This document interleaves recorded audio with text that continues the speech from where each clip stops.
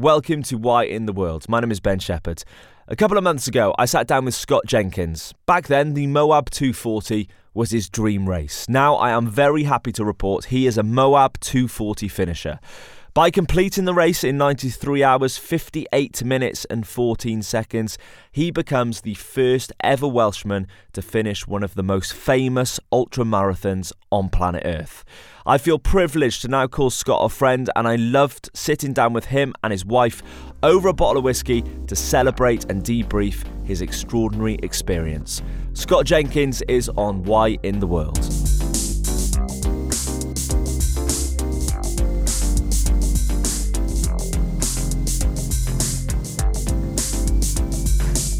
Back sitting at the lovely Centre Island here in Scott Jenkins' kitchen. This time a bit different. He's actually cooked me a roast dinner, and it's the first podcast where we are having a celebratory drink as well, because if you don't know and you haven't listened to the first episode, go back and check that out now. But Scott is now officially the first Welshman to finish the Moab 240. Thank you very much, Ben. That's quite the introduction. I think I'm probably the first guest on the show to cook you a roast dinner as you come to visit as well. First person, and it's coming up to Christmas, and you know, when you said it to me on Instagram, I thought it's make or break if there's pigs or blankets or not. And thankfully, your lovely wife doesn't like pigs or blankets, so we managed to double up there as well. So I'm very, very happy on that. We did, but I ate 6 of them. You only had 4, but I ate 2 well, so I was prepping. I did see you doing that. Yeah. I did see you doing that. The chef's rules, right? You can help yourself while you're cooking. How far are we removed from the finish of that race now?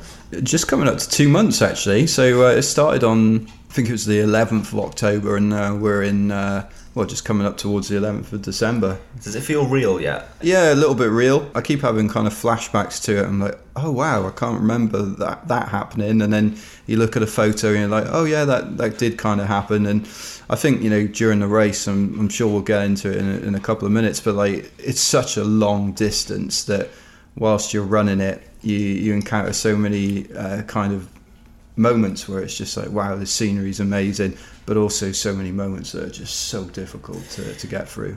When you were actually on that plane and you were flying out to do this race, and that was your sole and only goal, what were you thinking to yourself? Were you thinking, mate, what have you got yourself into here? Yeah, it's kind of a mixed one really, because you sat on the plane, you're like, right, I've been training for this race for so long, I know it's going to be like a huge undertaking. You know, if you put 240 miles into the UK, it's the same as getting out the door here in Twickenham and running all the way to, you know, just before Carlisle, so it's such a long way.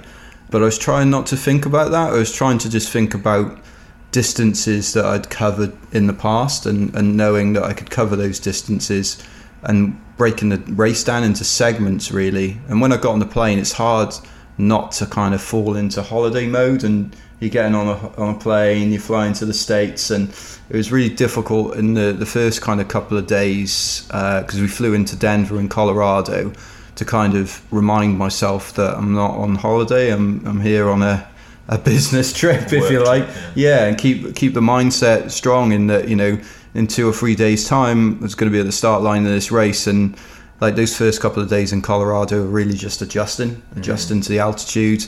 I think you get off the plane, they call it the Mile High City, so you get off, you're already at altitude, and you do feel it. The first couple of days we've taken some altitude tablets, and I noticed that I started to get like pins and needles in my feet, so I was having kind of reaction to those. So we just started hiking around and doing some shorter runs, trying to acclimatise. Did you feel pressure? No, not really. I was nervous, like the right kind of nervous. Not nervous that I was worried that I wouldn't be able to do it. Nervous that I was just kind of excited and ready and kind of raring to go. The only time I kind of weirdly feel a bit pressurised if I started thinking to myself, oh, I really want to be the first Welsh person to do it. But then if I step back from that, it doesn't really, you know, mean a great deal, other than it's just something that's I wanted to achieve as a goal, so nobody's going to know if I did it or not. Was there any doubt though? Did you think, I'm not sure if I'm physically capable of doing this? Yeah, probably the night before the race. I was, that reality of going to bed and thinking, when I get up in the morning, I'm not going to be back in bed for at least like another 4 days, which is, it's pretty difficult to think, well, that's a long time, and then you think to yourself, that's a long time full of a hell of a lot of running. So yeah, it was a bit of nervousness, but a little bit of excitement, a little bit the right kind of pressure to make you perform. And yeah, I guess the thing for me that I was really mindful of was not getting caught up in like the hoo-ha and, you know, razzmatazz of like the race and the check-in and these people that are there that have got big names, you know, likes of Goggins, etc., and just other runners, like just other people. It sucks for them as much as it sucks for all of us, right? Did it live up to expectations? Was it what you thought it would be? I think it definitely lived up to expectations, if not exceeded them. I guess before every race that you've never done before, you have a kind of idea in your head of what the course might be like, what the situations you encounter might be like, and some of it was very much like I expected it to be, and other parts were way harder than I expected them to be. In particular, mile 110 to 121 on Shea Mountain. In my head, I'd already kind of decided that the LaSalle Mountains were going to be harder because they're higher elevation, longer distance. In Shea Mountain, it was just one huge mountain up to like 9,000 foot, and you were climbing from 4,000 foot, I think, at the bottom. And it was just rugged terrain. You know, I think that's where Goggins may have got lost one of the times during the race. Huge boulders. It felt like you were bushwhacking at times, and not like a race course that I'd ever encountered. And some of the rocks that you were kind of climbing up, and you weren't kind of just running, you were pulling yourself up onto these rocks or doing the equivalent of like box steps into the gym to get to the next rock. And that was really tough. And then we got to the top of there, and you ran down the backside, you know, maybe a couple of 1,000 foot through this really narrow path. Got really dark, and I thought, oh right, well, we must be near the aid station. And then it kind of went down a bit further, and then it started climbing back up, and you're like, oh my god, I thought we were already, you know, we were going to be there in like 30 minutes, and it took like another hour and a half or something. And that was a kind of constant theme. You'd always think, oh, the aid station's not too far away, but it was. And there was only one aid station where I hit it way before I expected it to be, and that was Pole Canyon at 184 miles. I was expecting to be there at like 10 p.m. and I ended up getting in there at like 8 p.m. I was like, wow, this is pretty cool.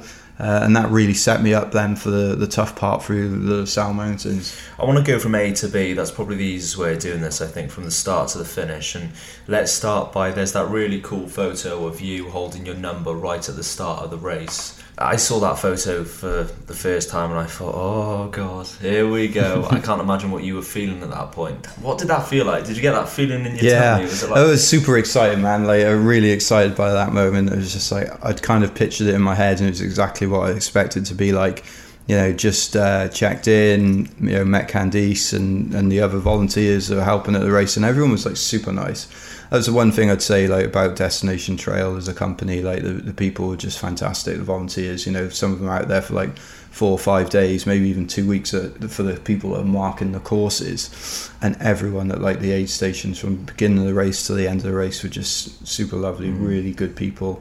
But that's, I guess, you know, you've experienced it at races yourself, ultra running people, you know, they understand because they know what it's like to go through these races. I experienced you at an aid station, so I know that. Yeah, no, definitely. And it was just really cool to get checked in and think, right, okay, tomorrow you've got to put up or shut up, I guess. When you saw the terrain for the first time, because actually that was one of my favourite moments of the first podcast we did together, when you were talking about that terrain that maybe you used to see on the old cowboy movies, and actually let's get into that in a sec. But you saw the mountains, you saw these cliffs, these bluffs. Did they sort of take your breath away? Was that something that you were just like, wow, I'm going to be racing over that? Yeah, it's amazing. And it was super cool, like the whole drive down from like Colorado, because you go through the Rockies, so you go up from Denver into the Rockies and then you drive down. If you ever get a chance, or any of your listeners do, to go out to Colorado or that part of the world, it's just spectacularly beautiful. And we spent a few days at altitude training and went down to Telluride, which is Interestingly, the first place that Butch Cassidy and Sundance Kid robbed a bank. There you go, bit of history. History on the podcast tonight. So that was fantastic. Spent a few days there, and then we drove down to Utah, and the landscape just completely changes from these kind of red rock bluffs and cliffs into these canyons and then back again. And it's hard to describe, really, because you don't get that same sense of scale in the UK with the scenery. But it's just massive, like sky country. You look in, you're thinking, okay, those are those mountains over there we're going to run through, and they're like 100 miles away and you can see them. It's just madness. It's just crazy. And this is an interesting story. So I had two other pacers other than my wife Abby Fleming. I had Jacob Cooper, who drove all the way from just outside Lake Tahoe. He lives in Reno in Nevada. I like the full names, by the way. Yeah, I've got to get them in there. They've earned it. And my good friend from Penarth in Wales, Rid Morgan. Do you know his middle name? God, you've really put Rids. Well, we're going to have to go with Dave. Dave. I was going to say something like Rodri. Ridri. Yeah, it works. Ridian Morgan, to use his full name, doesn't have a middle name. He flew into Denver and hired a car, as you do. Went to hire a nice car, and as he went to hire the car, they said to him, "Oh, you're going to need a 4x4 if you're going down to Utah." So he ended up ponying up an extra $1,000 for a Suburban Tahoe, lovely car, solid 4-wheel drive. Anyway, he decided to drive through the night down to Utah to meet us because he wanted to be there for the race check-in, which is admirable, and it's great to have that kind of support from your friends. But he had a bit of an incident on the way down. Oh, okay. He was just outside of a city called Grand Junction. It's more like a junction. There's less grand about it, is what I would say, as a place. Normal junction. It's just a junction with a bit of dwellings around it. But it was the middle of the night, and this huge black thing ran out in front of the Suburban. Now the Suburban, for your listeners who aren't from America, is quite a large car, akin to an oil tanker on the roads, is what I would say. And anyway, it turned out that he ran straight through a bear, which was awful for the bear and not so good for him. But it took him less than 6 hours in America to kill a bear. Anyway, he made it down to the start, and quite the experience in getting to the race. I imagine him getting in there and being right, got to get my head in the game. I know what I'm doing. My job is to pace Scott now. I've got to forget about this poor dead bear that I've just brutally murdered. I was a bit surprised, to be honest, but what gave it away was that there was loads of fur sticking out of the fender of the car, and also a stain which any kind of human or mammal or animal would leave as they passed from the world and were hit by a Suburban Tahoe. Into bear heaven, if you will. Yeah, into bear heaven. So it was quite a traumatic start to the race for him, to be fair. But it was just an incredible adventure from start to finish for everyone. Your start must have been, there were probably no dead bears at that, but standing at that start line, getting ready to go, that must have felt special. Yeah, it would have if it wasn't -8 and 5 o'clock in the morning. It was, the temperature dropped massively the week that we were there. So all of a sudden it meant that I had to panic buy really, really warm clothes. I kind of envisaged it getting down to 0, maybe a couple above 0, but they had this kind of weather system come through. It was -8. So it's -8 at night, and then daytime 25, 26. So that kind of created its own problems in kind of managing temperature throughout the race. But at the start, there's a lot of razzmatazz. They've got the anthems going on, and Candice kind of gets up and says a bit about if you get hurt, lost or die, it's your own damn fault. I'd love to know whether you have to say that, whether it's a verbal disclaimer that they record or not, as the case may be. It was a pretty interesting start to the race. I went to the toilet before the race and bumped into David Goggins.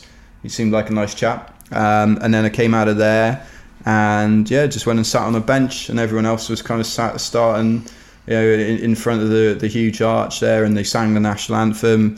I just put my earphones in after that, and I listened to Welsh national anthem actually before the start. Just after I listened to American anthem because I quite like that anthem, and obviously you need to show your respect, etc. But then I thought actually I should listen to my anthem as well, because that's what would happen in a football or rugby game. That's just the whiskey pourer. Before we went away, Ben very kindly said that if I did well, he'd come back, get me a bottle of whiskey, and we'd do a second follow-up podcast with a bottle of whiskey. And he's a man of his word, is what I would say. And Abby's still in crew mode, pouring out whiskey now, although I think she's not going to be as horrible tonight as she was to me at Moab. Those first few hundred metres, what is your mindset? You know, what are you thinking about?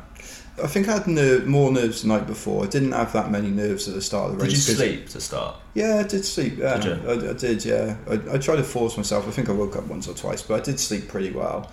And all I thought to myself was, right, I'm going to run the first 9 miles, get to the aid station, eat some more food. I did instruct the crew that when I got to the second aid station, I'd love a McDonald's sausage McMuffin, and that's something I'd probably do at a race here as well, just because normally you start early, you need breakfast, you need some calories as well, and you never really can get enough early in the morning. I was just thinking, right, just, you know, go out, enjoy it. And the first kind of probably 6 miles are through town, so you're running back through Moab town, and it's kind of weird because it's just like a regular Friday morning. People are up early, they're going about their business, and all of a sudden, you know, there's 200 odd runners running down the side of a road who are about to go through a heck of an experience. Talk me through where we're looking at checkpoints, just so everybody that doesn't know knows exactly kind of where we're talking about. We've got Scott's t-shirt, by the way, in front of us, which has got the elevation, and it's also got checkpoints and stuff like that. The elevation looks absolutely mental to start with, and also it goes up a lot from 170 right through to about 225, like that, which is obviously not where you want the elevation to be, really, right at the end of a 240 mile race. And what's the sort of distances that you get in between checkpoints? So they're pretty consistent. So I think, you know, it starts off with the Hidden Valley checkpoint, which is at mile 9.3, then goes to Amasa Back at 17.8, Haral Pass 32.8, Breaking Bad at 57 miles, then you're on to Indian Creek at 72 miles, the island at 87. It's taken a while to get through these aid stations, but I'll persevere. It's almost like an endurance event in itself. Bridge of Jack at 102, Shea Mountain at 121, Dry Valley at 140, Wind Whistle at 153, which lived up to its name, Road 46, 167, Pole Canyon at 184, Giza Pass at 201, Porcupine Rim at 223. Take a breath, and then you finally get to the end at 240.2 allegedly, but it's actually about 244 miles. So you know, as is the way, I think we said in the last show, you always get a little bit more bang for your buck with these races. Everybody lies. Yeah. So the elevation, I mean, it starts off, it's kind of up and down. Some steep little climbs, and then you're down, and then you're up, and then you're down for the kind of first 9 to, I would say, 18 miles at Amasa Back. You're kind of constantly going up and down. The cool thing about Amasa Back is that probably around 15 miles you come over the top of the kind of wall of canyon that you've been running along, and you can look down for the first time and see the Colorado River running between the canyons, and that was pretty awesome. And at that point I started running alongside this guy called Luke from Pennsylvania, who's a really nice guy. He was a prison guard, so he was keeping me in check as we were going, and you know, we're having some interesting conversations about, you know, what he does and stuff. And we kind of ran into that first aid station together. The crew were there with the McDonald's, and everything I needed. I think the thing from the beginning with the race organisers with Destination Trail was that the aid stations were just on a different level to anything I've ever experienced. You know, do you want a quesadilla? Do you want a pizza? Burger, you know, anything. I remember having meatballs and all sorts at different aid stations, and the event was so well organised and so well marked out from my perspective. I thought it was just incredible that they can put on a race that's 244 miles long, but also provide like the best marking and the best aid stations. Pretty impressive because it's so remote. It is literally the middle of nowhere. Yeah. You can't travel 240 miles without at some point it being genuinely the middle of nowhere. Oh, no. But you could in the UK. You wow. Yeah, I mean, if you were just going to drive straight up the motorway. Yeah. Yeah, maybe you're right in that sense. When you come through then the first aid station, we talked about this in the previous podcast, the distance that you've run, if we're just going to say what is the furthest distance you run before this, is nowhere near the 240 miles. So at the end of the race, it's total unknown. Are you thinking about that constantly, or how are you kind of getting through it in your head that you're ticking down these miles, but you just kind of, that is just looming over you, sure? Yeah, so I didn't check my watch too much. Like, I just thought, right, I'll run aid station to aid station, I'll talk to the runners that are around me, but I'll also put my music in as well to make sure that I've got some entertainment going. But you need to be considerate of the conditions and the actual elements that you face in the terrain. Now, the thing that's really interesting for me on this section of the race, right up until 72 miles, is that you start at 6 o'clock in the morning, 7 o'clock in the morning, beg your pardon, and it's minus whatever it is, the temperature. Now that's pretty cold, which means that you've got an awful lot of layers on. So then you run to the first aid station and you're taking all the layers off. But the problem you've got is that you can't ditch all those layers because you won't see your crew, and there's no drop bags between mile 18 and 72.3. So if you're running a sensible race, that means you're going to run through the day in the temperatures 26 to kind of 30 degrees Celsius. Pretty hot. Big temperature change and difference. But also, that's a huge swing. It's a massive swing. It's nuts. Like, you'd never experienced anything like that in the UK, and it's hard to get your head around and comprehend. But I just had to go with it and be like, okay, I'll accept that that's what the weather's going to be. However, now I need to plan to take off my clothes, which are going to be slightly damp at 18 miles. Put them all into my backpack. Hope that they're not going to get too much more damp, because I know that, you know, the sun's going to go down relatively early, let's say 7 p.m. All of a sudden, as soon as that sun's gone, you need those warm clothes back on, but there's no aid station, there's no backup. So I had to carry all those clothes for the first kind of 72 miles and, you know, have to put them on. That presents its own challenge, because as soon as the sun went down, it just got absolutely Baltic real quick, and, you know, frost forming on the floor. I remember Hurrah Pass, getting there in the kind of early afternoon, and it was super warm, like to a point where I drunk all of my water that I had on me. I sat down on a kind of water container at the aid station, putting my bottle underneath the aid station cooler, drinking some water, drinking more water, because I knew that from that point to Breaking Bad, which is at 60 miles, I wouldn't have the opportunity to get to another aid station. The aid station in the middle of that, between Hurrah Pass and Breaking Bad, is actually around 47, but it's unmanned. It's just water containers in the desert. So I knew that I had to kind of stage this part of the race really carefully. Make sure I got enough water, make sure I got enough food, get through the canyon section to the water containers, replenish, and then go again. But I remember probably 15 miles after Hurrah Pass, probably a couple of miles short of those water containers, and it's still boiling hot. I had no water, you know, dry as a whistle, and just thinking, oh my God, I've got to get to these water containers. Eventually got there. So actually a lot of that first section of the race was taken up with like logistical kind of thinking and thinking, right, okay, I've got to make sure I get close enough to be able to survive. Did you realise that it was going to be quite that huge a swing in temperature? I was expecting it to be a less of a swing in temperature. So big. Ridian was driving down in the Colorado-Utah border, and it was snowing. And then you're thinking, I'm putting sun cream on now the next day, and it's running. It's just absolutely crazy. Breaking Bad as an aid station, that one was one of the... Some of them seem to, you know, they always seem to be longer than you thought, but Breaking Bad in particular, I could remember seeing the lights from a distance, because you're in the middle of the desert and you're kind of manoeuvring around these bluffs and cliffs and going back and forth in the dark, and you can see this aid station like twinkling in the lights, but you have no concept of how far it is other than looking at your watch. But as you know yourself with these races, through nobody's fault, they're never really entirely accurate on the placement of the aid station. It could be within a mile or past a mile, but it's usually in the ballpark. I just remember with Breaking Bad thinking, oh my God, like it's never coming. And we got there eventually, and Sat down.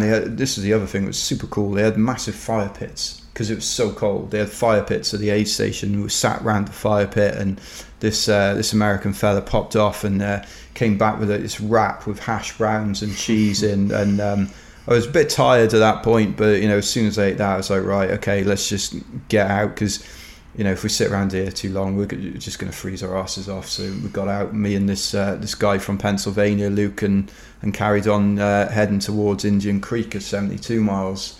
First time you've mentioned tiredness.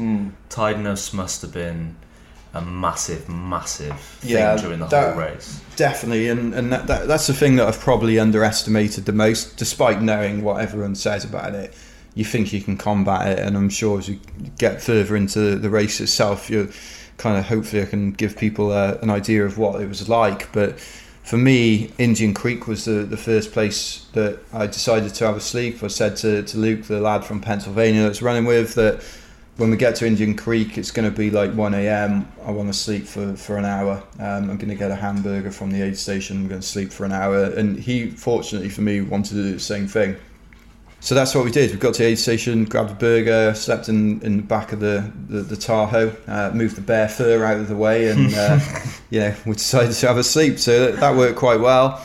Slept for an hour, came back out. It was just as cold, and that was pretty miserable because I didn't really sleep that well. It was pretty cramped up. You know what it's like when you've been running 72 miles, your feet start to ache and you're getting cramps and stuff in the legs. So it was actually to get back out and start moving. Once you get moving, it's fine, but if you stood around in that cold, it just hits you pretty quick. Where was the tipping point for you? Because we're going to get into certain things that I saw and certain things that I know that we've chatted about before. Where was the tipping point? Where did it become something different to just a normal race?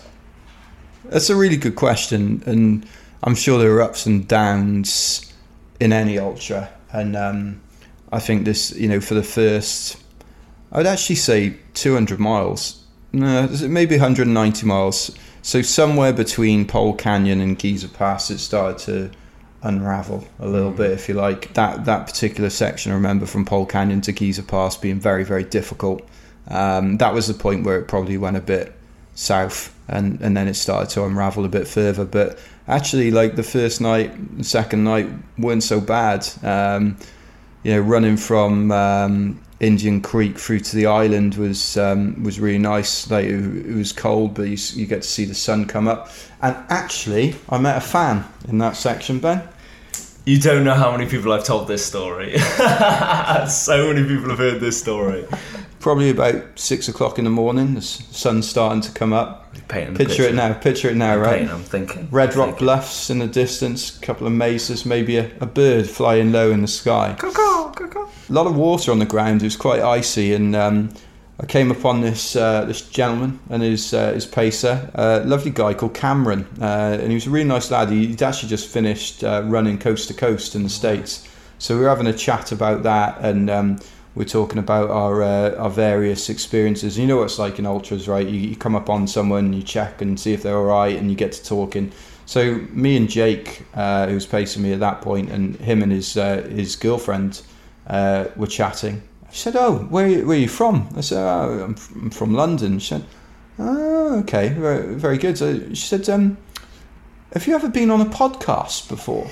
One of those podcasts? One of those. I said, what's this? One of these podcasts? And she said, "Yeah, I was listening to this podcast a couple of weeks ago, and this guy from London in the UK was doing the Moab." I said, "Oh, right, okay." So yeah, it was called Why in the World. Hey. She listened to that episode and then went to listen to the other episodes, and it was super cool. I was like, yeah, that's my guy, Ben Shepherd, he's a man. And she was really, really excited. It was nice. I wish I'd had a t-shirt. Excited. When your wife dropped me a text and said it, I was like, I'm so happy. Yeah. I'm so happy. Waking up at 2 a.m. in the morning to check the tracker is paying off. That's what I was thinking at that point. Well, let's hope she's still listening. If she is, can you give her a shout out and just say hello? Go on. Hello. Hello, American mystery woman. And thanks for following the show. Yeah, thank you so much. I do really appreciate it. Tell every single person you know, and a 5-star rating and a positive review would be wonderful. Thank you very much for that. 5 stars for 5 stars. Exactly. It's such a mad race to think about, and I was so invested in it. Like, I wasn't even there, I wasn't supporting, I wasn't doing anything like that. But I was at home just refreshing the tracker constantly, just checking where you were. Thanks, man. I think it's just one of those things, because it is quite an inconceivable distance, I think. And I think even when we talked before, you know, when you said the mileage that he would run before Moab, which was, remind me exactly the mileage, like the furthest he'd run at that point was one of the canal races. 154 miles, I think. 154 miles. Like, you're going pretty much 90 miles further than that, which is unbelievable. Did you have your watch on the whole time? Oh, that's a sore topic. Is it? Yeah. No charge from the crew?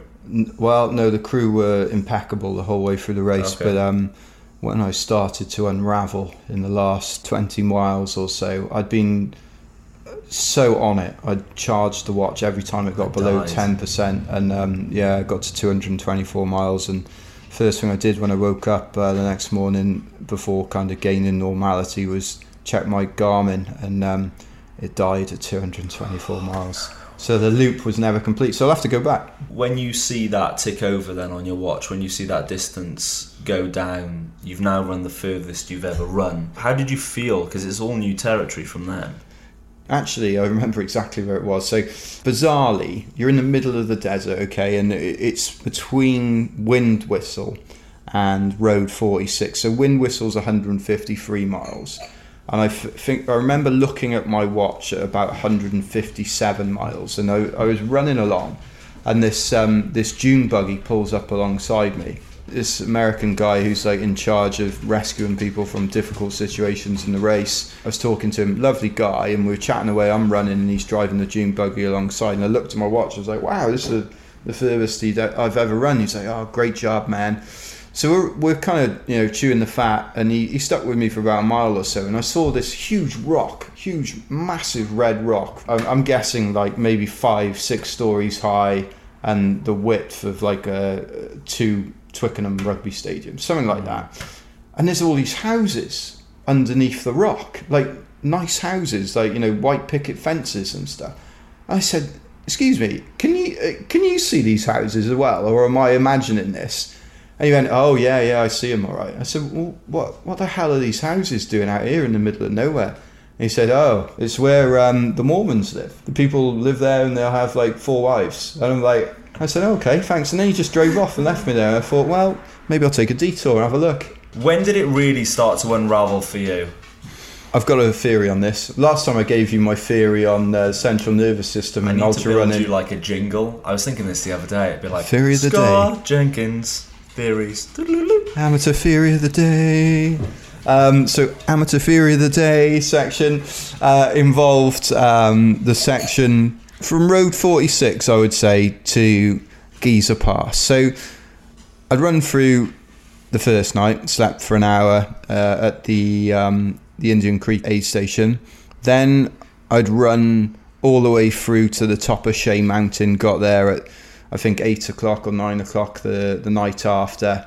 I was aiming to sleep for 2 hours, but I got really annoyed because people kept coming into the tent, and also it was freezing. So I got up after about an hour and a half, went searching around the car park on the side of the summit of this mountain, bumped into Candice like 4 or 5 times. I'm like, "Where are my crew? I need to find my crew."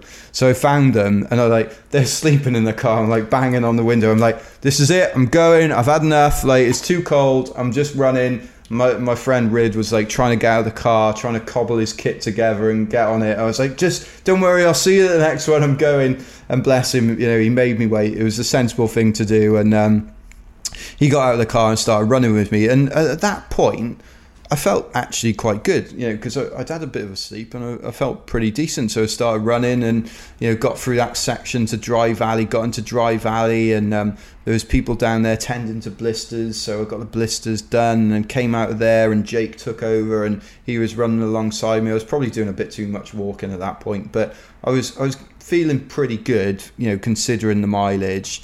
Got to Windwhistle, and it was Baltic because, as you can imagine by the name, it was super windy. They seem to have managed to put the aid station at that point in the windiest place as well. I think that was intentional, so people didn't settle. Got out of Windwhistle, started moving all right. Got down to Road 46, There was a lovely chap behind the aid station down there, and I asked him straight away. I said, "What are you cooking?" He said, "I'm cooking meatballs." I said, "Oh, okay. Well, that sounds nice. Not going to repeat on me later up the mountain." And he looked rather offended, and I didn't mean to offend him. I was very grateful for the meatballs. I was just inquiring as to the validity of whether they're going to make me sick or not later. Turned out they were lovely, so I smashed a load of those back. And the guy said, "You know what? You're doing really well in this race." I went, "Ooh, am I? Where am I? What am I doing?" They're like, "Well, you're inside the top 20 at the moment." And "Ooh, that's good. Well, we can go from here with no sleep, let me tell you." And they were like, "Okay, that's fine. Have a can of Monster." So I had a can of Monster, and they're like, "Yeah, you should take some Pro Plus as well." I'm like, this will perk things up a bit. And I absolutely flew up this section in 3,000 or 4,000 foot of elevation in that section. I was going past people, and that was the section, Pole Canyon, where I came into the aid station 2 hours ahead of time. Came in, and I just thought to myself, well, I'm just going to spend 20 minutes here and going to eat some hot dogs, smash back a couple of hot dogs, loads of Pringles. And I remember there was an Italian guy that I'd run part of the race with, a guy called Cesare Rotondo. That was quite... That was good. That was way better than... The man of a million accents. American accent. Yeah. Yeah, my accents are dreadful. But I was having a chat to him, and he's like, "Are you going to sleep?" And I was like, no, sleep's overrated, don't you worry about that. So yeah, just smashed some food in and got moving, and that section then becomes very, very difficult. Pole Canyon to Giza Pass was the most challenging part of physically of the race, I think. Started off, really powering out of the aid station, got up over the first peak, and I said to Jake, "Bloody hell, we've done this now, we're up at the top here." He said, "I don't know, man. I think, we still got a ways to go yet." I was like, "Okay, fine." So we carried on, and this section in particular was horrible. It just, because it was the middle of the night, it was freezing.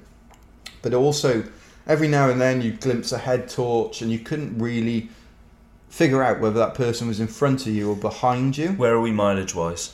Oh, probably about 185, 190, something like that. This one section, the route was awful, not through any point of the course marking, but in that section they do have problems with the course marking where the cows come and eat some of the markers, but the section itself felt like you were going round in circles, and especially probably the last 3 or 4 miles. I just kept saying to Jake, I said, I think we're going the wrong way, and he's like, no, this is what the GPS said. So I kept getting my GPS out and questioning him, unfairly questioning him, but I was concerned that I'd come all that way and we were heading off in completely the wrong direction. And people do get lost in that section.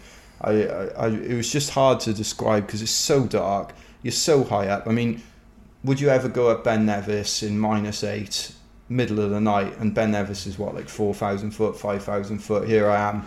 What business do I have being at the top of the La Salle Mountains in the middle of the night, 200 miles into a foot race? You need comparison sometimes. That's a good way of putting it. Would you ever do that? And I don't think there's a single person that says yes, listen to this now, and if they do say yes, you need to reconsider your thoughts, because that's just...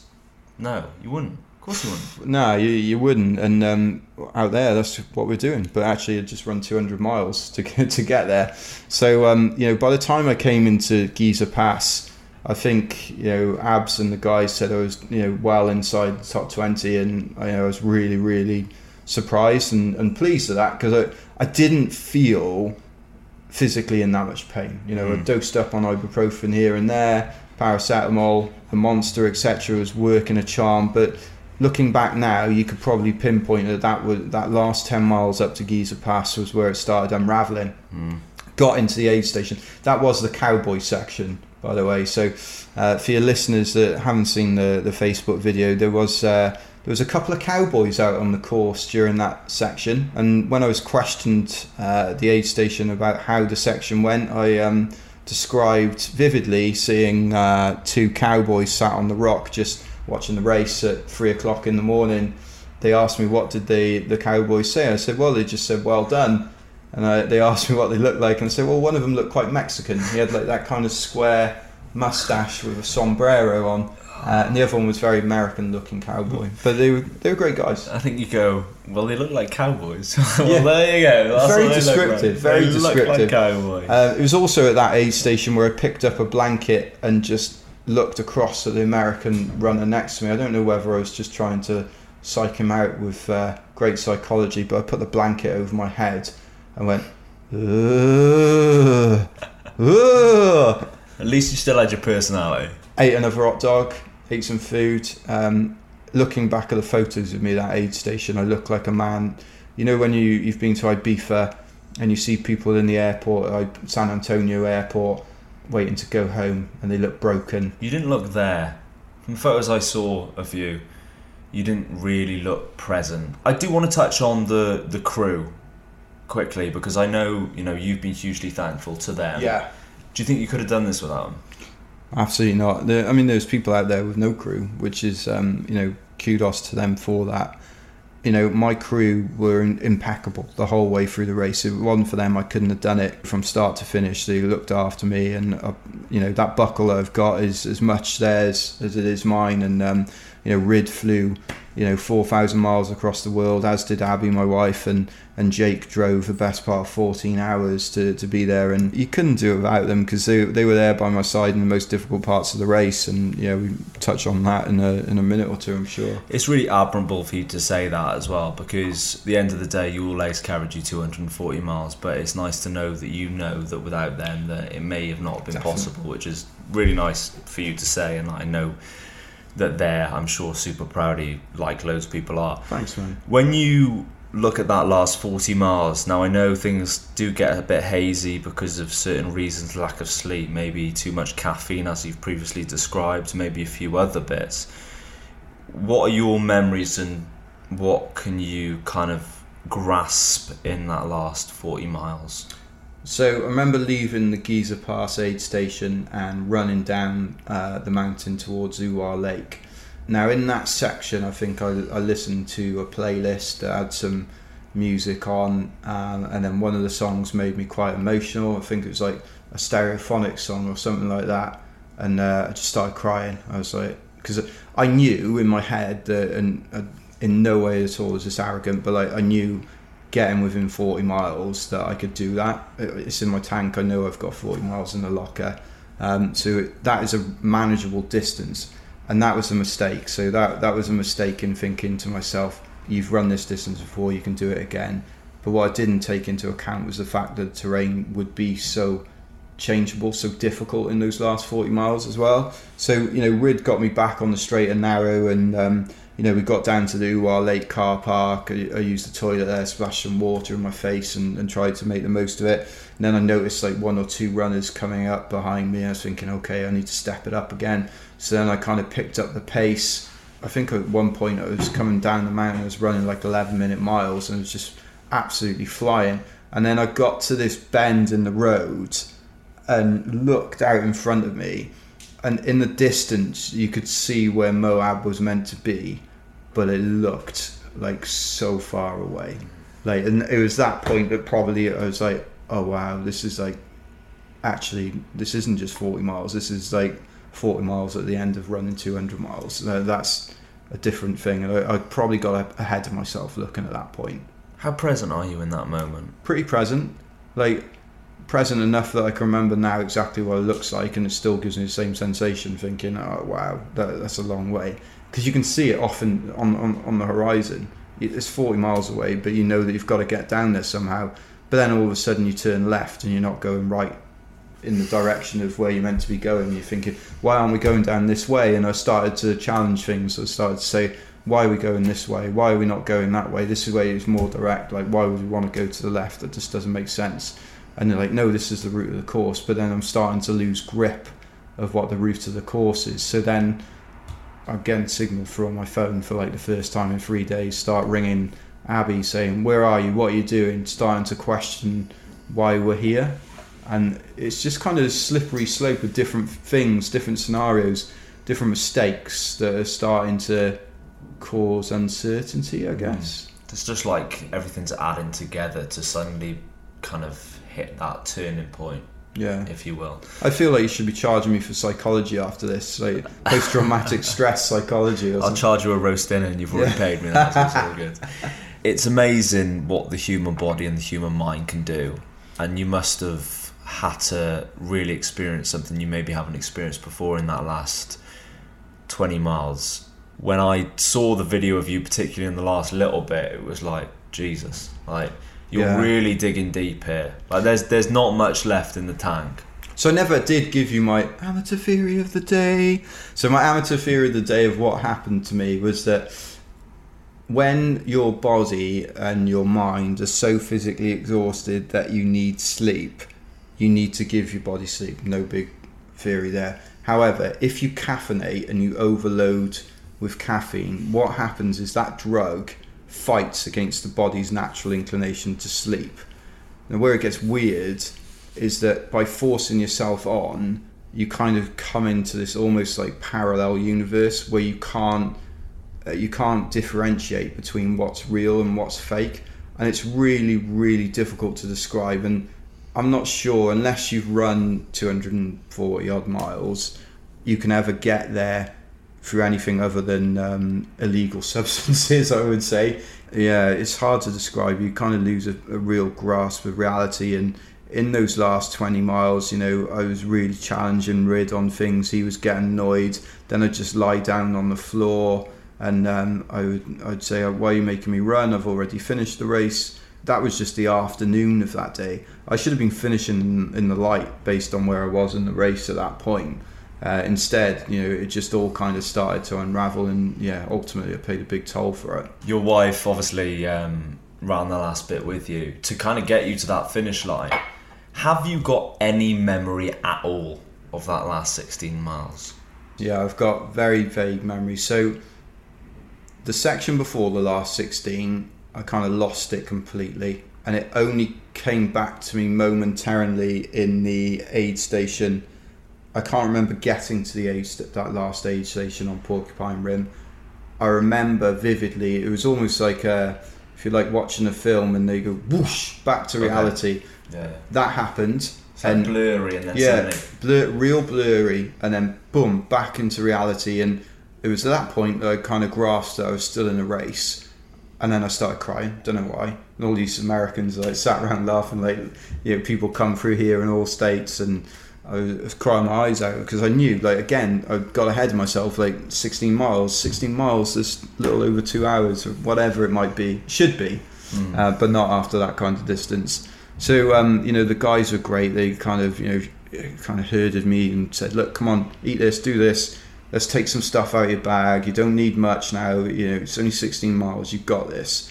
And I left the aid station running, and Abby was obviously enlisted to do the last section with me, which was awesome. And, you know, to be fair to these guys, like the crew, and I didn't mention it the last time we talked about the crew just then, but like they were going into some real remote terrain in a 4x4. It's taken them hours to get to each aid station. So these guys are knackered by this point, but they're still being so patient with me.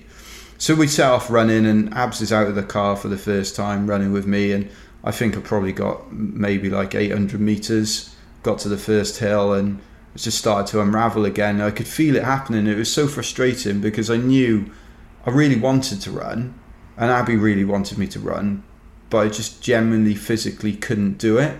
I was trying my hardest, but I don't think it was because I was physically battered that much. I had some really bad blisters, but not bad by standards that I've had in the past. I just felt thoroughly and utterly exhausted, I think, and because I'd had so much caffeine, I couldn't sleep. So it was just this kind of limbo state where I was kind of sliding around from side to side, getting slower and slower. People were starting to pass us. We encountered some Scottish cyclists at one point, mountain bikers. That made things weirder, because I'm like, why the hell are these Scottish people out here in the side of the desert, on the side of a mountain biking?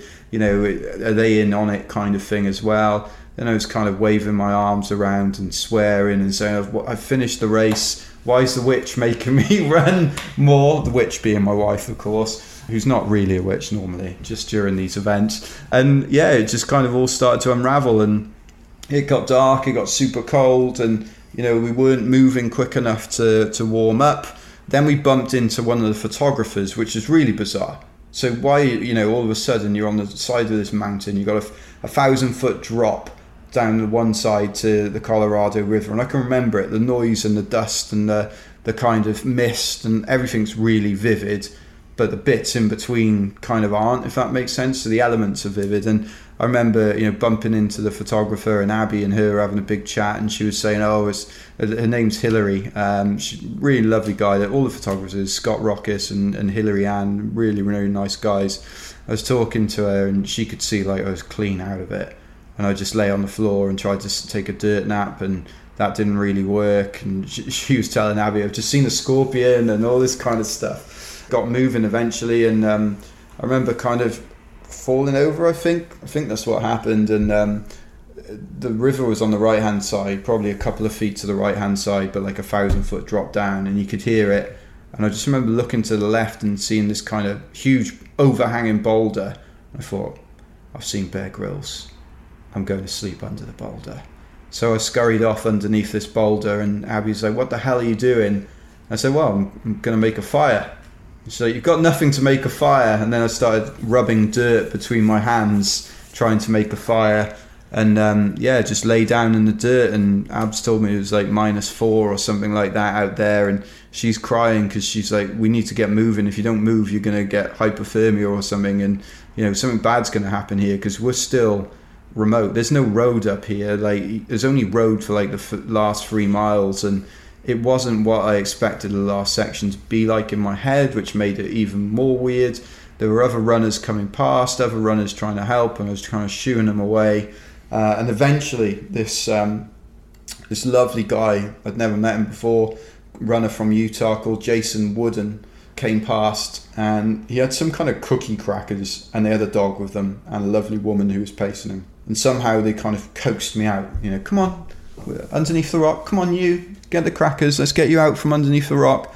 And I finally crawled out from under my rock and kind of staggered around like an extra on The Walking Dead, like the zombies, like the herds just moving ever slowly towards the finish line. And eventually you could see some lights off on the road down next to the river, and we made our way down and marched along like the zombies. And then this car came screeching up, and like the medical director comes out of the car, and everyone's like, oof, I think he wants a word with you. I'm like, what's he want to chat about? This guy called Todd, who I met in the check-in, who's actually really nice, but obviously he doesn't want anyone to die.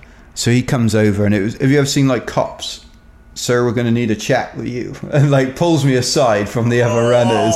And I was like, no. I'm like, what's this guy want? Like, what's his beef? Kind of.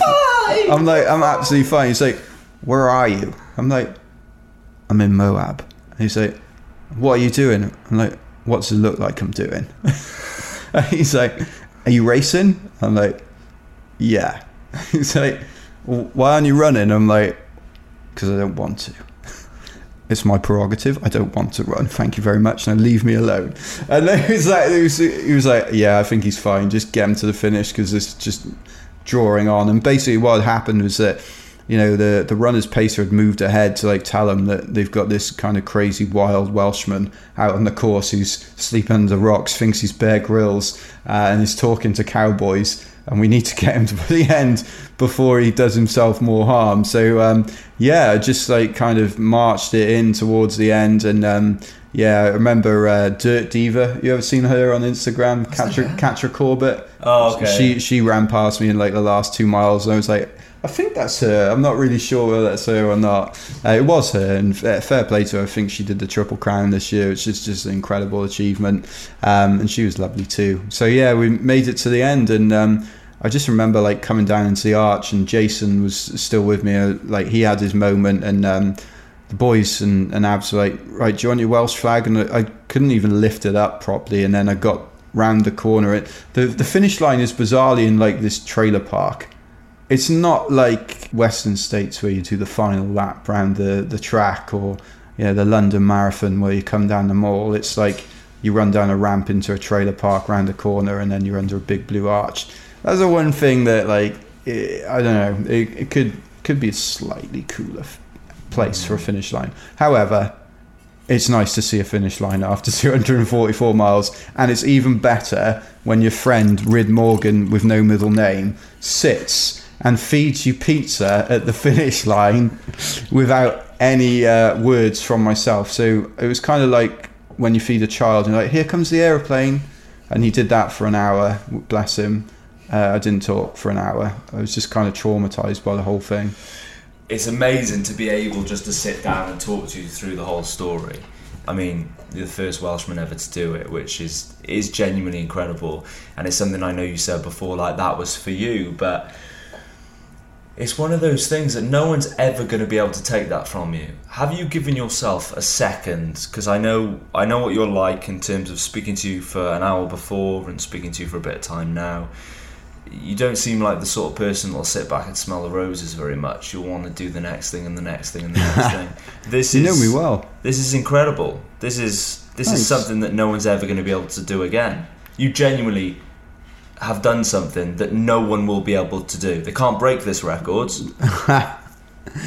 Wow, mate, thank you. I mean, you said some really kind things there, and yeah, no, I haven't really, to be honest with you. I'm a bit annoyed at myself because I know that I was inside that top 20, and if I'd slept for a little bit longer... That's such a mental thing to say. Yeah, but like, I'm really pleased because before the race I would have been happy to finish. So finishing 35th, I'm really, really pleased about. But knowing that I was inside that top 20, and if I'd, through no fault of anyone else's other than my own, not been some gung-ho in my approach to that last 40 miles, I probably would have finished, maybe even in the top 15. So it's disappointing slightly from that aspect, but for me to be the first Welsh person, I haven't really thought about it other than it's pretty cool, nice photo I suppose, and made it into the big time by getting into the Wales on Sunday once. Go on the Wales on Sunday. Exactly.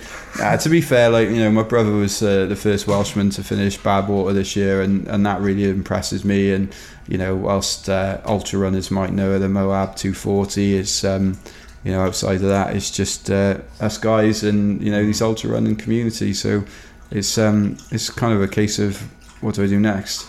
What was your phone like when you switched it on and you finally got to see some of the messages? It was amazing. Thank you for all your support, and thank you to all my friends and family and people I've never met as well, just sending amazing messages. And it's crazy, your phone just blows up, and I always take the time to respond to every message I get on Facebook and Instagram and on my phone as well. And so many people just wishing you well and saying congratulations and stuff. It's actually a bit overwhelming. Abby, my wife, and one of my best friends, Chris Ferrier, called me the Tin Man because I'm a man of few emotions. And I remember speaking to I cried multiple times during this race like a baby, and I remember speaking to Jenna, my sister-in-law, on the phone, and she was with her husband Mark, who's a tough talking Scotsman, very similar to myself, and that don't have massive outpourings of emotion. And I just remember started crying because she said, "Oh, you're like a hero, and I'm so proud of you and stuff." And I was like, I don't feel that way, but that really got to me actually.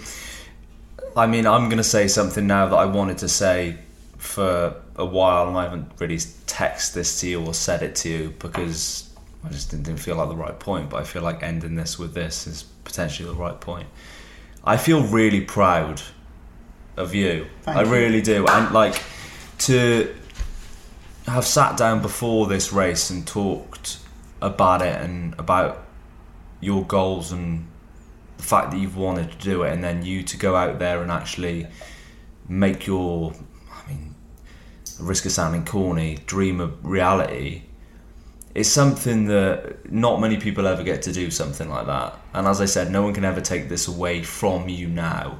And I know you're not that sort of person that we spoke about to sit down and smell the roses, but mate, you should be so proud of yourself and be proud of what you've done, because finishing 35th in one of the toughest races on planet Earth is unbelievable. And to come back and just be you and be a normal chap and just be chatting away and just having a glass of whiskey with me, it's just really nice to see that the human body and the human mind and its potential is genuinely infinite, and for you to be putting that to use is incredibly impressive.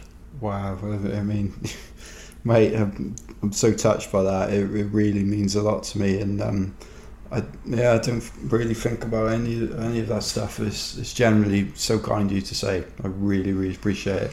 You're doing that eye contact thing with me again as well, and still don't know how to deal with that. But I'm really, really grateful for all the support you've given me and all those humbling words. It really means a lot. And I'm grateful to all my friends, my family, and all the people that have supported us along the way. And I guess like coming from Wales, it's a small country. There's not that many people there, and I just wanted to do something to kind of make people proud, and hopefully in my own little way, if can help people to want to get out there and run and do some good things for charity, then that's a good thing to do with life, I suppose. So it's hopefully represented the country proud. You're a legend. Thanks, man. Thanks for having me on the show.